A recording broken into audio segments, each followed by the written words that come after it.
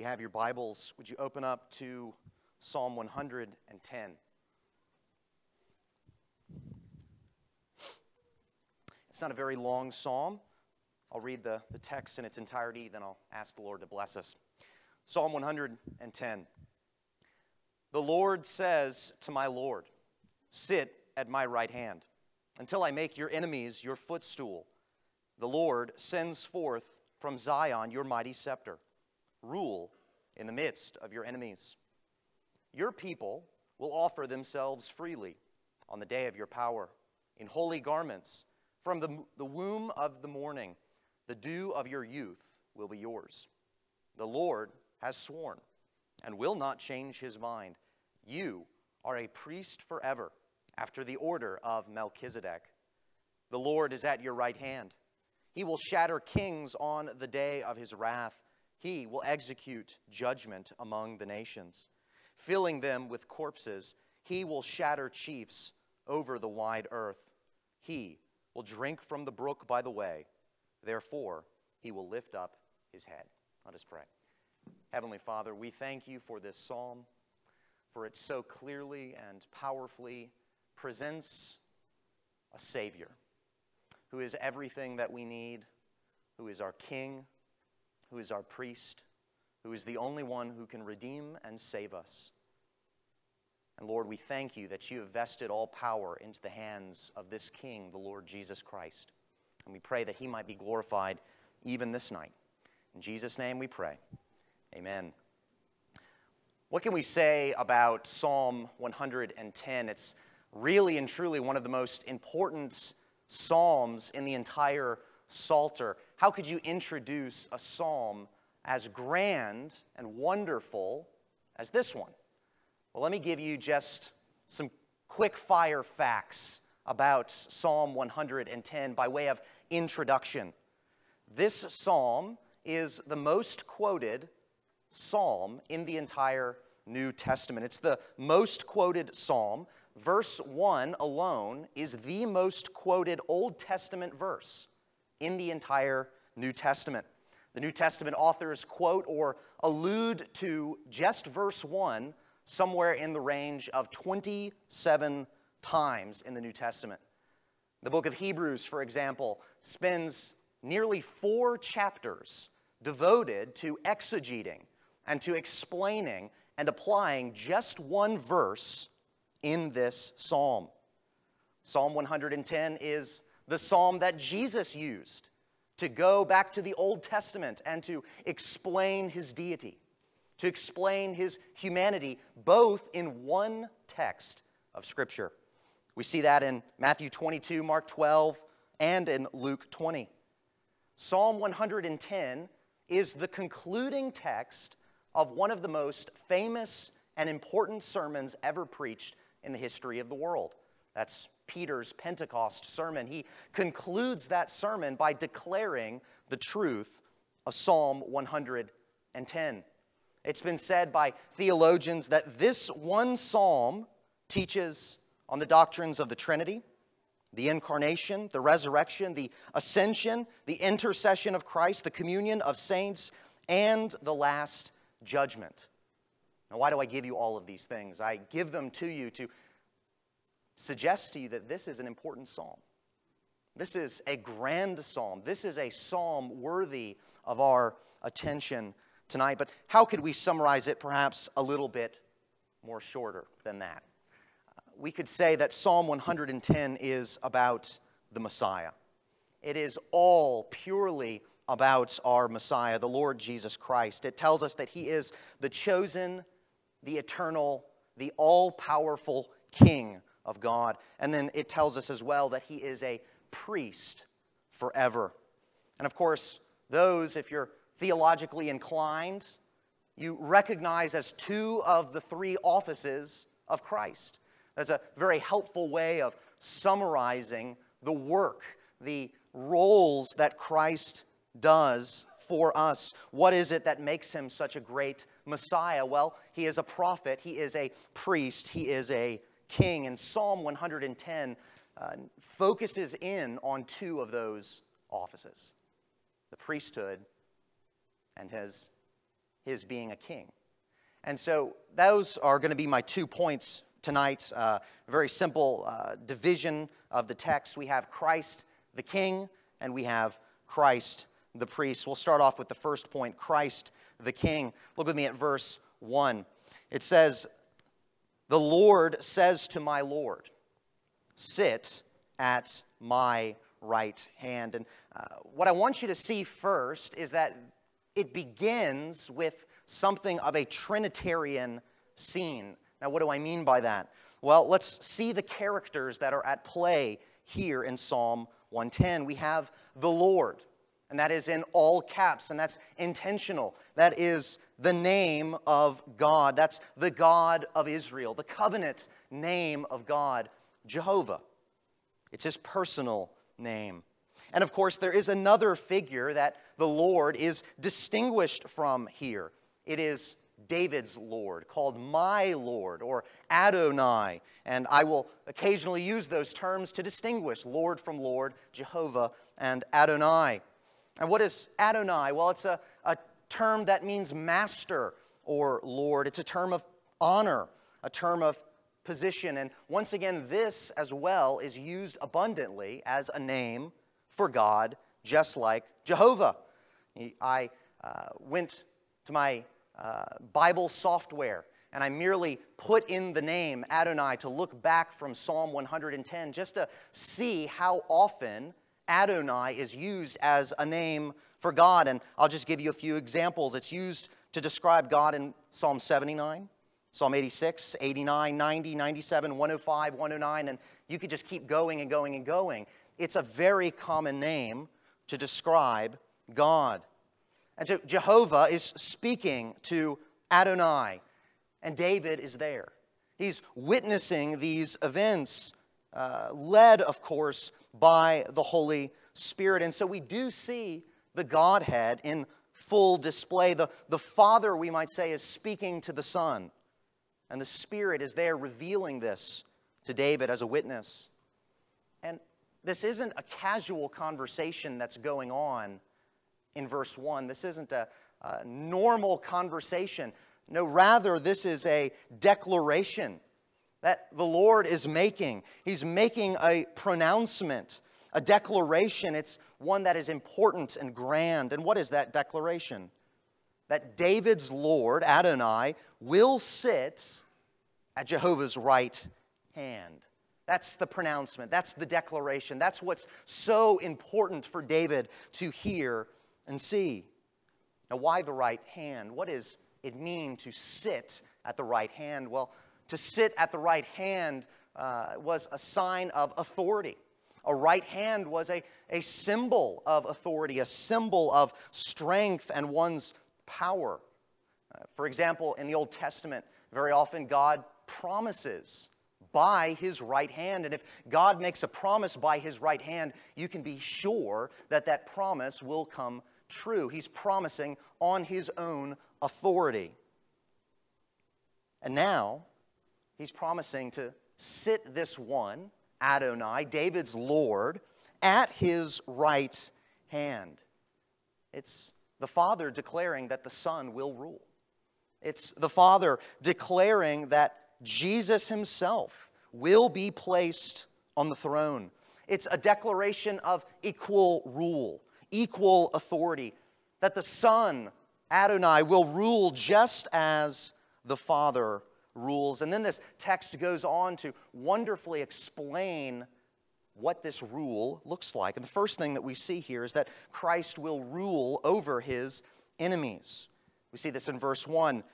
Until I make your enemies your footstool. And again in verse 2, rule in the midst of your enemies. Now we need to notice something already. Jesus will have enemies. He will not be universally loved. There will be those who despise him. There will be those who oppose him. There will be those who set themselves against him. And that shouldn't surprise us. We've seen this in his earthly ministry. He was mocked for claiming to be the king. It was the soldiers who sarcastically say, "You are the king of the Jews," while they spit upon him. Now, Christ will have many enemies, yet he will conquer them. They shall be a footstool for him. Their necks will be under his feet. He will rule over his enemies. And this also speaks to the universal rule of Christ. We see that he is set up in Zion. He's set up in Jerusalem, but his rule will spread. We see this in verse 2. The Lord sends forth from Zion your, Adonai's, mighty scepter. And so God is not just promising to make him king, he's promising to extend the king's reach all throughout the world. His rule will cross everything. The mighty arm of God will be stretched out to claim every nation, every tribe, every tongue, every people, every place. The Father is ensuring that his Son will be acknowledged by all. It's really the same thing that Paul tells us in Philippians chapter 2. There, when Paul describes the Son, this is what he says.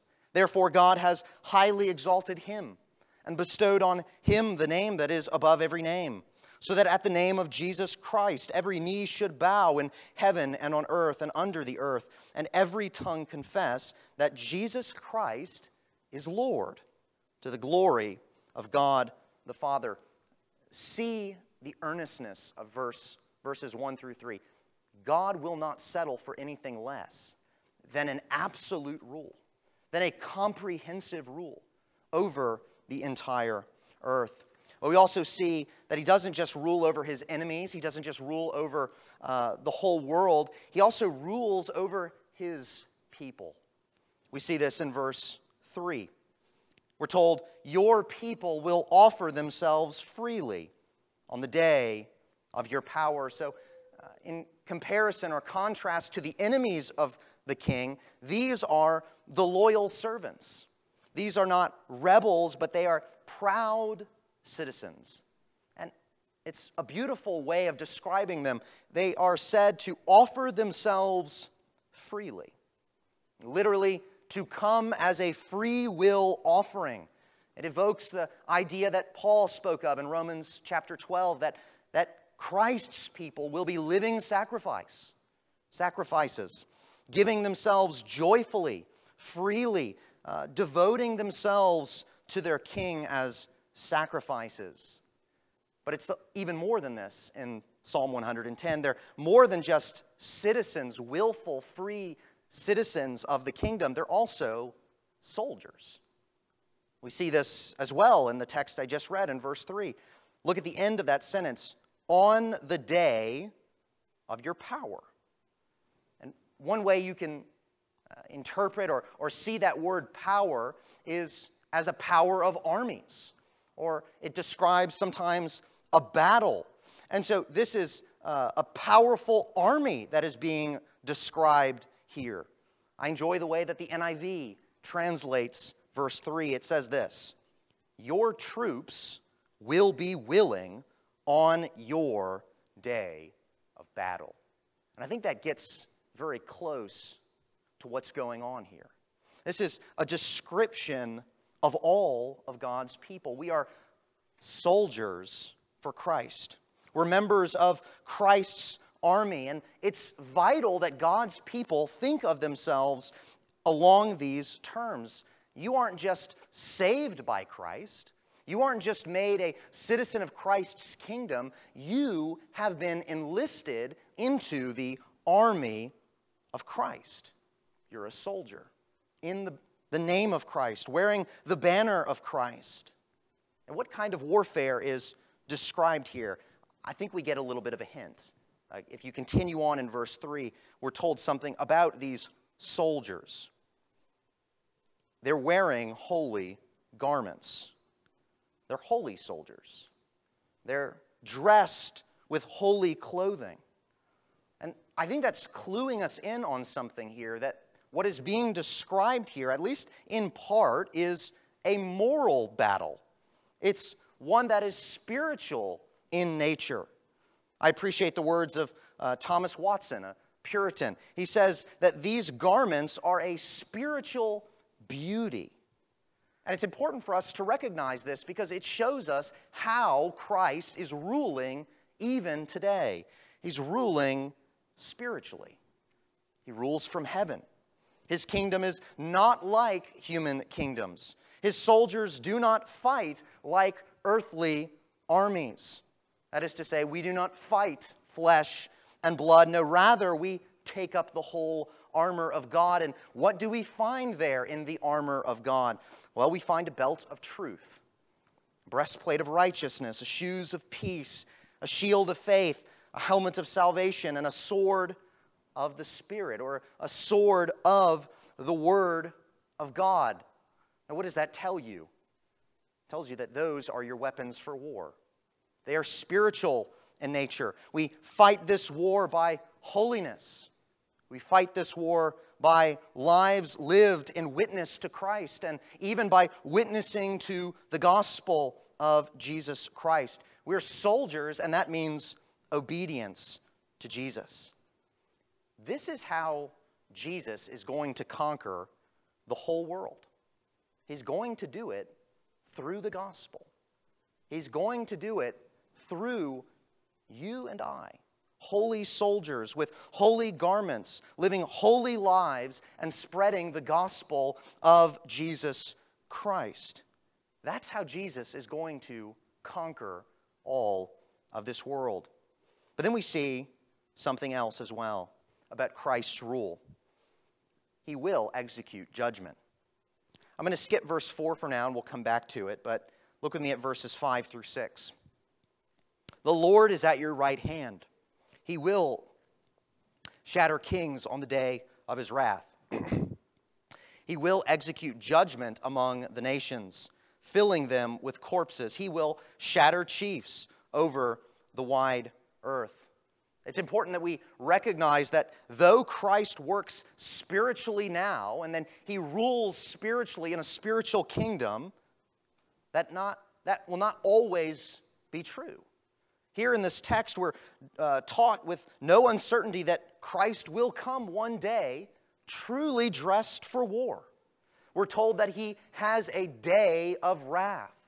In other places of Scripture, we call this the day of the Lord. It's spoken of immensely in the Old Testament. It's even spoken of abundantly in the New Testament. I'll just give you a few examples. In 2 Thessalonians chapter 1, verses 7 through 8, we hear about the day of the Lord.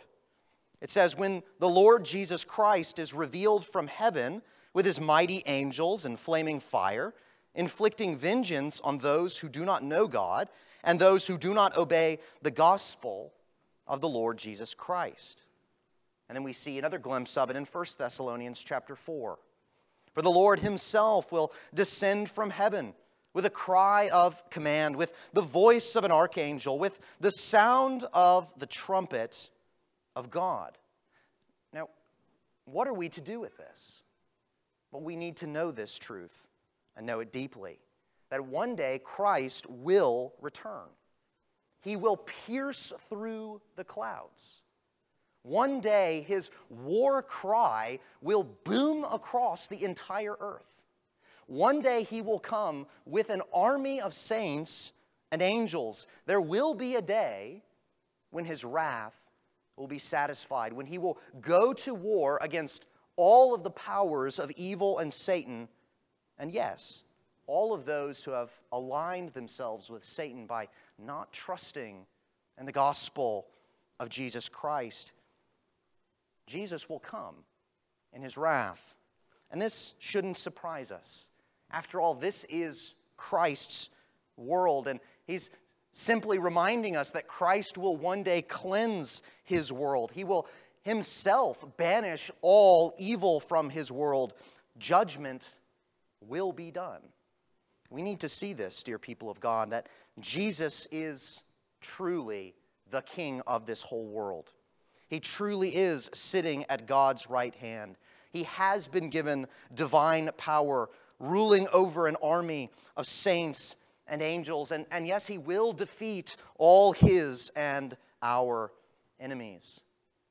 But take heart. That's a king that you can trust. That's a king that is not weak. That is a king whose kingdom will not topple. That is a king who cannot be corrupted, who cannot be changed or moved. That is a king that you and I can serve. Well, that's Christ as king. But we see a second thing described for us here in this text. It is Christ as our priest. And we'll mostly be looking at verse 4. Look with me there. The Lord has sworn and will not change his mind. So we saw in verse 1 that the Lord is making a pronouncement. It's a declaration. It's something vital and important, and that declaration was that Jesus would be the king. Well, here he's making a second pronouncement, a second declaration. And there's equally strong language being used here. The Lord has sworn, has promised. He will not change his mind, we are told. And what is this second pronouncement? It's, you are a priest forever after the order of Melchizedek. Now, I want you to notice that there are two very, very surprising things just in that one sentence. The first surprising thing is this. It is surprising that the one who is to be the king is also to be a priest. Now, why is that surprising? Well, because in Israel, these two spheres, the king and the priesthood, were very clearly divided from one another. It was not allowed for the king to usurp power or responsibility from the priests and vice versa.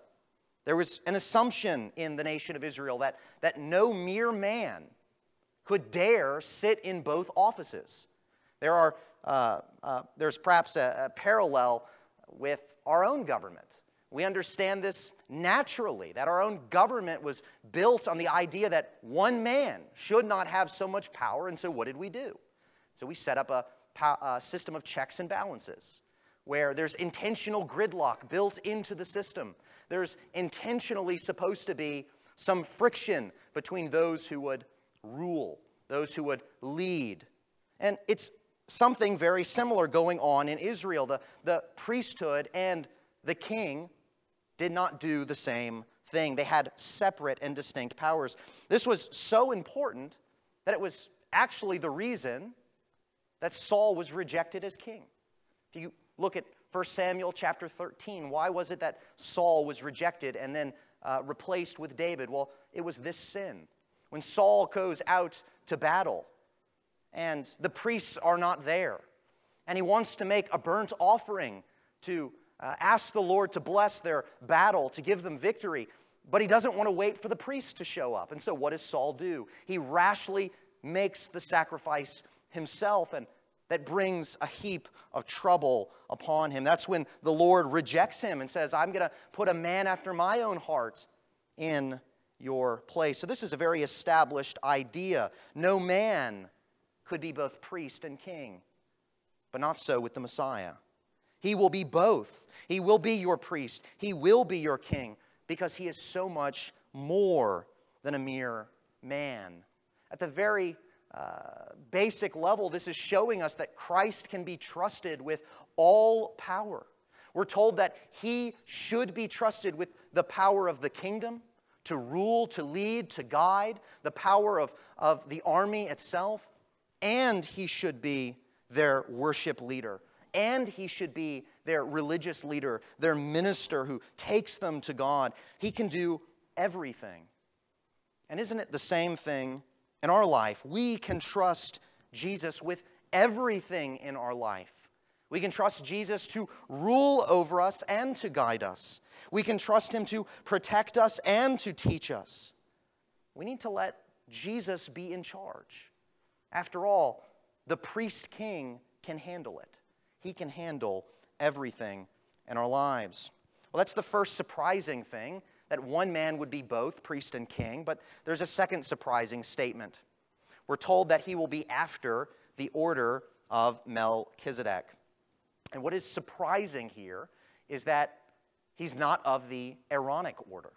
He's not of the Levitical priesthood, the one that is in charge, the main one that everyone thinks about when they think of the priesthood. It's the priesthood that God himself set up at Mount Sinai. And it's surprising that he says the Messiah will be a priest, but he won't be an Aaronic priest. Now, David does something quite mysterious. He goes back much further than Mount Sinai. He goes well beyond Aaron. He goes to a man named Melchizedek. And let me just say that we don't have a lot in Scripture about this man named Melchizedek. He's only mentioned in 3 places of Scripture: Genesis 14, Psalm 110, and then he's mentioned several times in the book of Hebrews. Just to show you this, I'll read for you everything we have about Melchizedek from Genesis. It's just a few short verses. Genesis 14, 17 through 20. We're told this after Abraham comes back from battle. We're told this: after his return from the defeat of Chedorlaomer and the kings who were with him, the king of Sodom went out to meet him at the valley of Sheva, that is, the king's valley. And Melchizedek, king of Salem, brought out bread and wine. He was priest of God Most High. And he blessed him and said, "Blessed be Abraham, by God Most High, possessor of heaven and earth. And blessed be God Most High, who has delivered your enemies into your hand." And that's it. That's the story. So what do we know about this man? Well, very little. We know that he's called Melchizedek, which means king of righteousness. So he's a king of righteousness, we're told. We're told that he comes from Salem, which means peace. So he's a king of righteousness and he's a king of peace. And then we're told he is a priest of God Most High. And he comes and he blesses Abraham in the name of the Lord. And beyond that is just a bunch of speculation. And believe me when I say that there is a whole bunch of speculation about who in the world Melchizedek is and why he comes out. Because he just is that mysterious of a man. I won't go down that rabbit trail of describing to you all the various theories of who he is, because at the end of the day, they are just that. Theories, speculation. We have simply what the Word of God tells us, and we should rely upon that, even where it doesn't give us all of the details. I rather like what Calvin says about Melchizedek. He says very simply what we know about him. He was an upright and sincere cultivator and guardian of religion. And that's it.